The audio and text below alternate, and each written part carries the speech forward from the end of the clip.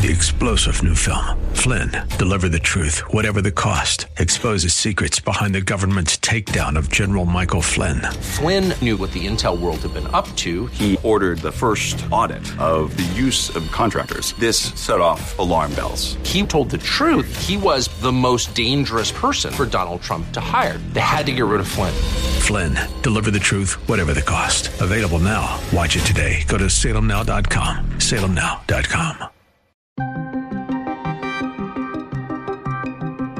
China has stopped reporting their COVID case numbers. We don't have statistics. China's stopped reporting statistics on daily infections and on deaths. Border crisis in El Paso reaching breaking point as the Biden administration erects a tent city to house migrants. In many ways, this is the best possible scenario for the Biden administration.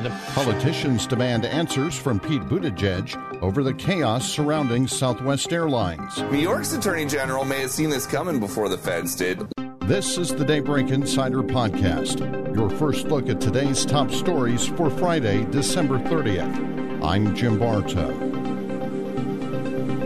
A growing number of countries are alleging that China is not forthcoming about their COVID numbers since it first surfaced in the country in late 2019. What worries many epidemiologists around the world is that without sharing the data, signs of a new strain could be missed, prompting a new wave of the virus to race across the globe. Countries like the U.S., Japan, India, South Korea, Taiwan, and Italy have announced testing requirements for passengers from China. The CCP has also been tight-lipped when it comes to the dissemination of their research on the COVID virus, prompting anger from many experts at the World Health Organization, who have stated that China's report on the origins of the virus were, quote, missing key pieces of data on how the pandemic began, end quote. The WHO has since called for a more in-depth investigation. Earlier this month, China rolled back many of its pandemic policies.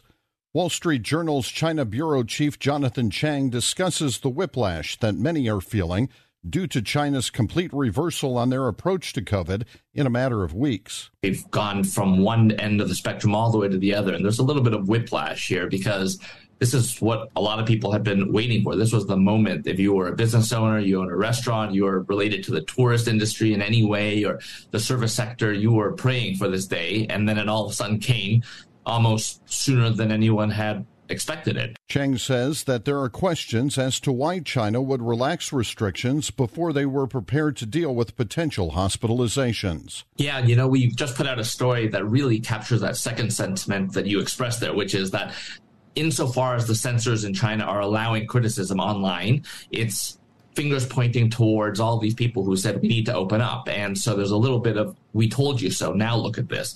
On the other hand, there is a big question here of why China didn't do more to prepare. They had 3 years to do it. It's not to say they were doing nothing, but vaccination rates could have been higher, especially among the elderly. And again, you visit any hospital right now, you go to the ERs or the ICUs, and you'll wonder why more hasn't been done. And so it makes a lot of people here think that their hand was forced, both economically because things were just getting so bad, and epidemiologically, they just couldn't stop this particular strain because this Omicron variant, as we all know, is much sneakier than its predecessors. Cheng goes on to confirm that China has stopped reporting their COVID cases. I'm in Beijing, and I can tell you that from early December when these measures first lifted, Beijing immediately became a ghost town because I think, anecdotally, because we don't have statistics, China's stopped reporting statistics on daily infections and on deaths. Anecdotally, everyone will tell you that Beijing seemed to get it first, and everyone was wiped out. I don't know how I managed to be spared, but almost everyone I knew in the capital here was out for about a week to 10 days. This news comes on the heels of reports that China has sent warplanes into Taiwanese airspace, which has prompted the Taiwanese government to extend mandatory conscription of its citizens in order to prepare for a potential war with China. On Thursday, former Defense Secretary Mark Esper says that Taiwan is not prepared enough for a potential Chinese invasion, although he is optimistic that they will be ready should the CCP take action. Julie Hartman, host of the Timeless podcast on the Salem Podcast Network, says that this is the most aggressive China has been since declaring that Taiwan was part of the mainland. 71 warplanes were detected flying in or near Taiwan's airspace Sunday, which included 60 fighter jets, according to the Taiwan Defense Ministry. The People's Liberation Army of China says that they were conducting a strike drill in response to collusion between the United States and Taiwan. It's unclear what those collusions were. They seem like a reason China's just giving in order to survey the land for a possible invasion. Ever since Chiang Kai-shek and the Nationalist Party of China declared their control of Taiwan in 1949 after losing the Civil War, the United States, including most recently President Biden, has pledged to defend Taiwan against communist aggression from the mainland. But this, among other actions, proves that China is now in its most assertive stance against Taiwan in its history. Hartman says that part of the reason China is zeroing in on a potential invasion of Taiwan is that the small island country is the world's leading producer of semiconductor chips. At the 20th Communist Party Congress in October, President Xi Jinping urged China's military to, quote, focus all of its energy on fighting in preparation for war, and affirmed China's right to take all necessary measures to seize Taiwan. They also added a part to their constitution which says that it is, quote, resolutely opposing and deterring Taiwan's independence. In addition to historical claims where the CCP says that Taiwan was once originally part of China and should be reunited with the mainland, Taiwan is especially important to China right now because the Taiwan Semiconductor Manufacturing Company produces 92% of the world's advanced microchips. The Timeless host sounds the alarm over the U.S.'s shrinking naval force. Even though we, the United States, have committed ourselves to defending Taiwan, the sad news is that we may not be as capable of doing so as we have been in the past. The Chinese military has surpassed us in having the largest and most powerful navy in the world. According to a report by the U.S. Congressional Research Service that was published on December 1st, sometime between 2015 and 2020, China's Navy surpassed the U.S. Navy in the number of, quote, battle force ships, those that the Pentagon counts in determining the size of our Navy and other navies. China now has 340 of these ships, and the report projects that it will grow to 400 by 2025 and 440 by 2030.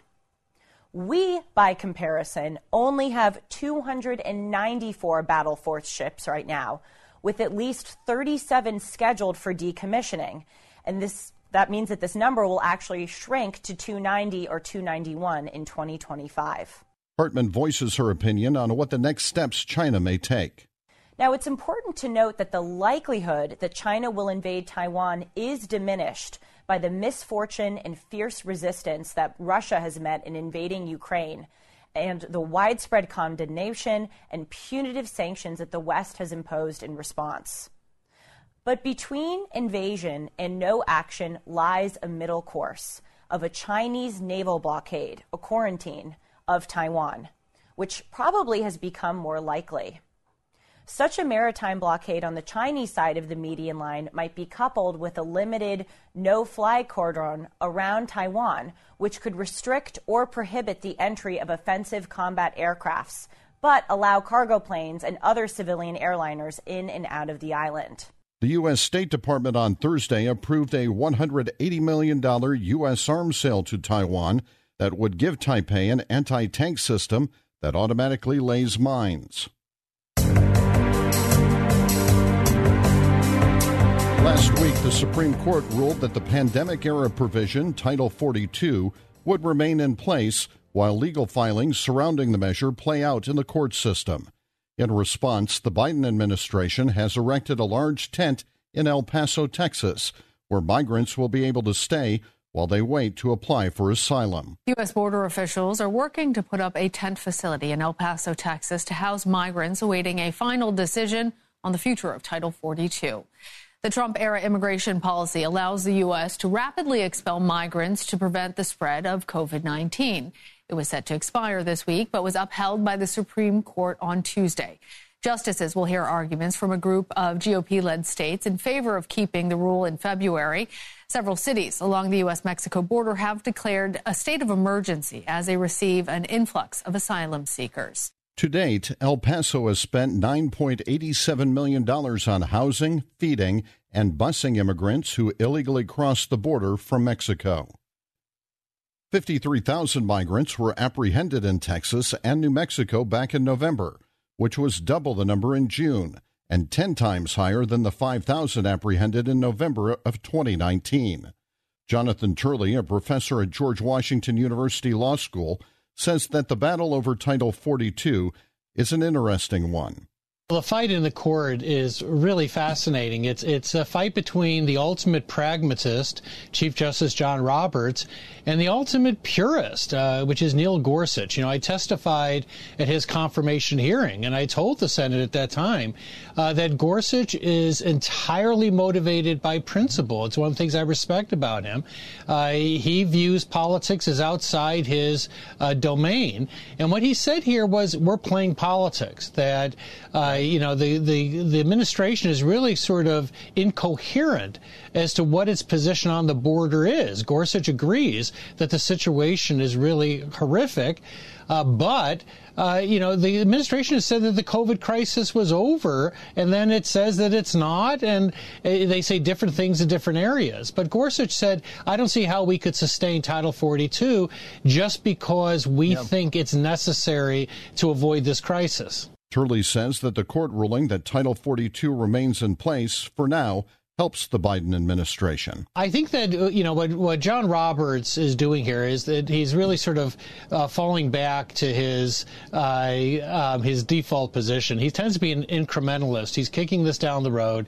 He's going to let the court consider, his colleagues to consider the merits of this question, and then they'll rule sometime after February. In many ways, this is the best possible scenario for the Biden administration. The president was able to tell his core base that he's fighting to end the Remain in Mexico policy, when in reality they really didn't want that to happen. They're facing a catastrophic situation on the border. It is, you can say that the border is not open, but when people see these images of hundreds of people walking across that border, they're going to believe their eyes and not what you're telling them. And I think Democrats are also beginning to voice their views now that there isn't a plan here, and we're really getting worse by the day. The law professor also says that Justice Gorsuch argues that immigration needs to be handled through the legislative branch, not the judicial. And that's what Gorsuch is saying. He's saying, look, solve the problem. Don't come to the Supreme Court and ask us to engage in a fiction. Solve the problem. If you have an unsecure border, I'm putting words in his mouth, but essentially secure it, work the problem within Congress, not the courts. And I think that's the thrust of his opposition. Things will soon be easier for drug smugglers at the southern border. Daybreak Insider's Tasha Stevens has the details on this story. While the U.S. government provides millions of dollars for Ukrainian defense, there is no plan to replace the RC-26 spy aircraft in the U.S., and the Air Force is speeding up efforts to dismantle the program. National Guard pilots are being told to scrap the aircraft earlier than expected, even though the planes are used to monitor fentanyl smuggling across the U.S.-Mexico border. The government says there's no funding to support the program. According to U.S. Customs and Border Protection, nearly 15,000 pounds of fentanyl was confiscated at the southern border this past year. Tasha Stevens reporting. On Thursday, a judge in Illinois has ruled that part of the controversial SAFETY Act, which ends cash bail, is unconstitutional. An Illinois judge has ruled a portion of the state's new law getting rid of cash bail is unconstitutional. The SAFETY Act goes into effect in the new year, with Illinois soon becoming the first state in the entire country to eliminate cash bail. The portion ruled unconstitutional would have allowed judges to decide if a defendant does not pose a public safety risk, they could be released without posting cash bail. 65 state attorneys have challenged this new law, but it will still go into effect for the rest of the counties not included in the lawsuit. Illinois Republicans like State Representative Jim Durkin were quick to praise the court ruling. Is a victory for the citizens of Illinois, and specifically victims of crime and the men and women of law enforcement. We warned about the consequences of the legislation from the beginning. The law aims to change parts of the Illinois justice system with regard to ending cash bail, limiting how judges determine whether defendants are flight risks, and allowing defendants under electronic monitoring to leave home for 48 hours before they can be charged with escape. Orland Park Mayor Keith Pecaw explains the parts of the Safety Act he finds the most dangerous. I think the things that stand out as being, most egregious and most dangerous right out of the gate are the no cash bail. They've essentially said that judges have two options. They can either hold someone indefinitely or they cannot hold someone, but they can only hold people for like 7 different types of offenses. So it's murder and Class X felonies, essentially. So things like second-degree murder, aggravated assault, aggravated battery, arson, threatening a public official, aggravated discharge of a weapon, those are things that are not that are not part of those categories, so they cannot be held unless a judge finds a specific that they're a flight risk, but you can't use any past history of not showing up. So how can you possibly prove that they're a future flight risk? Pecaw also points out that according to the Safety Act, trespassers are now only issued a citation and can remain on your property. The other thing that it's talked about but is buried in here is that trespassing was lowered to a Class B misdemeanor from a Class A misdemeanor, and Class B and C misdemeanors were rewritten to say that officers shall issue a citation, which in legal terms, shall is a really important word. It means that they must issue a citation, means they can't put a hand on somebody. So in other words, they can't remove a trespasser from someone's property. So now they get to stay on that property, in that business, on your property, at your house, etc. Following the ruling, Pritzker released a statement insisting that the ruling is a setback. Quote, "Today's ruling is a setback for the principles we fought to protect through the passage of the Safety Act.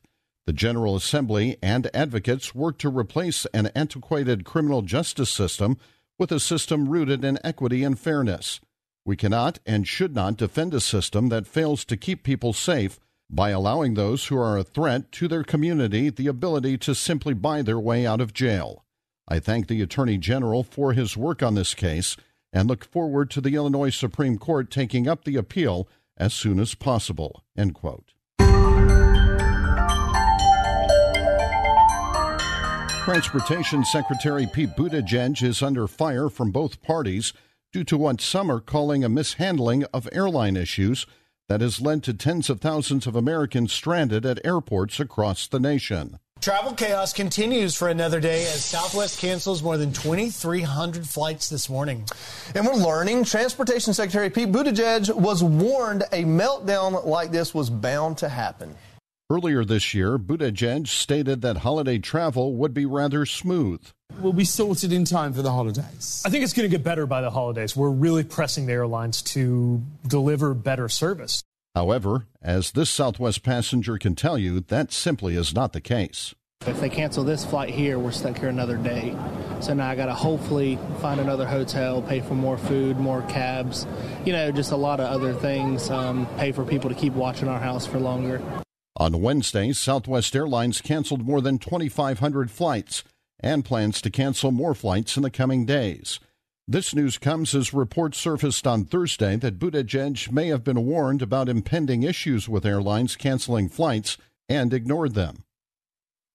Peter Doocy of Fox News says that questions are growing regarding how the Department of Transportation could drop the ball. Well, it's interesting this morning because the airlines are already one of the most regulated industries in the country. So there are these new questions about why it is the feds are being so reactive to the Southwest meltdown and why they weren't more proactive. Doocy reads part of the letter sent from New York Attorney General Letitia James, who wrote to Buttigieg to warn him about problems she was seeing with airline travel during the holidays. So the numbers just are not getting much better. Another 2,300 Southwest flights straight up canceled.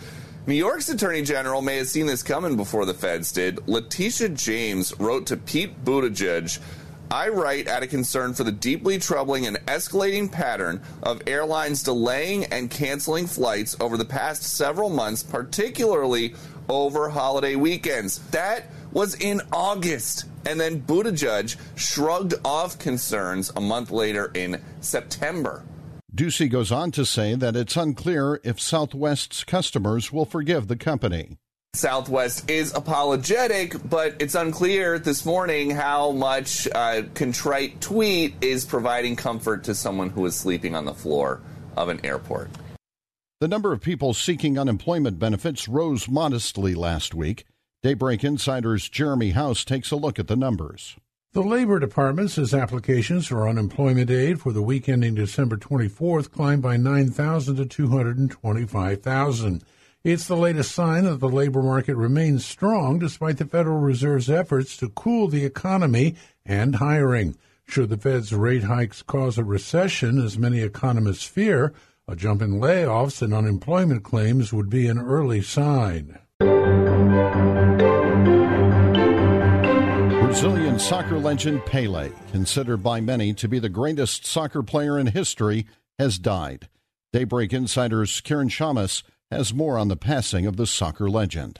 The soccer legend had been undergoing treatment for colon cancer since 2021. His agent, Joe Fraga, confirmed his death. Pelé won 3 World Cups with Brazil and spent nearly 2 decades enchanting fans and dazzling opponents as the game's most prolific scorer, with Brazilian club Santos and the Brazilian national team. Widely regarded as one of soccer's greatest players, Pelé orchestrated a fast, fluid style that revolutionized the sport, a samba-like flair that personified his country's elegance on the field. I'm Karen Chamas. And finally, Pope Benedict XVI is getting a lot of prayers sent his way as reports of his failing health have come to light. The Vatican is saying that former Pope Benedict is, quote, absolutely lucid and conscious, end quote. They're also saying that he slept well, but that his condition remains serious. Dr. Ulrich Lehner of the University of Notre Dame discusses the impact of Pope Benedict's resignation. Well, he resigned at an age that, most of us probably would want to be retired at 85. I think he realized that he didn't have the strength anymore to hold the Curia together, to hold all the Vatican offices together. And I think he also remembered that under his predecessor, John Paul II, especially during his last years of very severe Parkinson illness, people that he trusted had run the Vatican or the Church more than it was actually probably good for the rest of the Church. Certain groups that the previous Pope had trusted, and so I think he wanted to spare the Church perhaps that scenario. Having a new Pope with more energy who can appoint the leaders and the advisors that he actually wants and trusts. Lehner highlights the impact of Pope Benedict's steps against sex abuse in the Church. Well, as a cardinal, as the head of the Congregation for the Doctrine of Faith, he was already concerned with a number of those cases. And for years, he had pushed John Paul II to, for example, punish and prosecute Gabriel Marcel, the founder of the Legionaries of Christ. John Paul II pushed back because, he didn't feel that these accusations would be correct. Coming from a country, as if you remember, communist Poland, where the accusation of pedophilia and sexual missteps was a commonly used by the communist authorities to discredit the clergy. However, once he became Pope, he very strictly and swiftly took steps, for example, against Marcial and against others. He was the one who also put Cardinal McCarrick under restrictions and tried to address, as the first Pope in history, really the abuse crisis. Benedict asked forgiveness for any grievous faults in his handling of cases, but denied any personal or specific wrongdoing. Subscribe to the Daybreak Insider podcast at Apple or Google Podcast, Spotify, or SalemPodcastNetwork.com. Get our companion Daybreak Insider newsletter each morning at DaybreakInsider.com. Ongoing coverage of breaking news and commentary at SRNnews.com and Townhall.com. Thanks for starting your day with us. I'm Jim Bartow.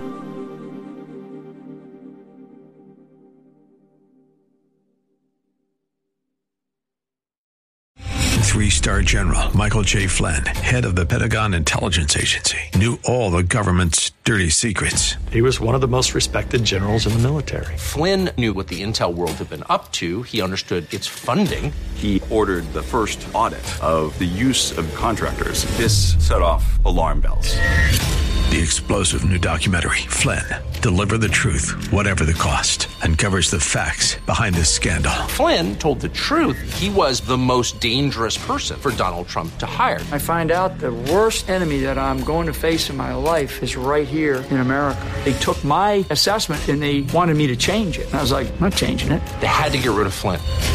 With in-depth interviews, archival footage, and never-before-seen personal records of the man behind the headlines. I just felt like I was drowning. Flynn, Deliver the Truth, Whatever the Cost. Available now. Watch it today. Go to salemnow.com. salemnow.com.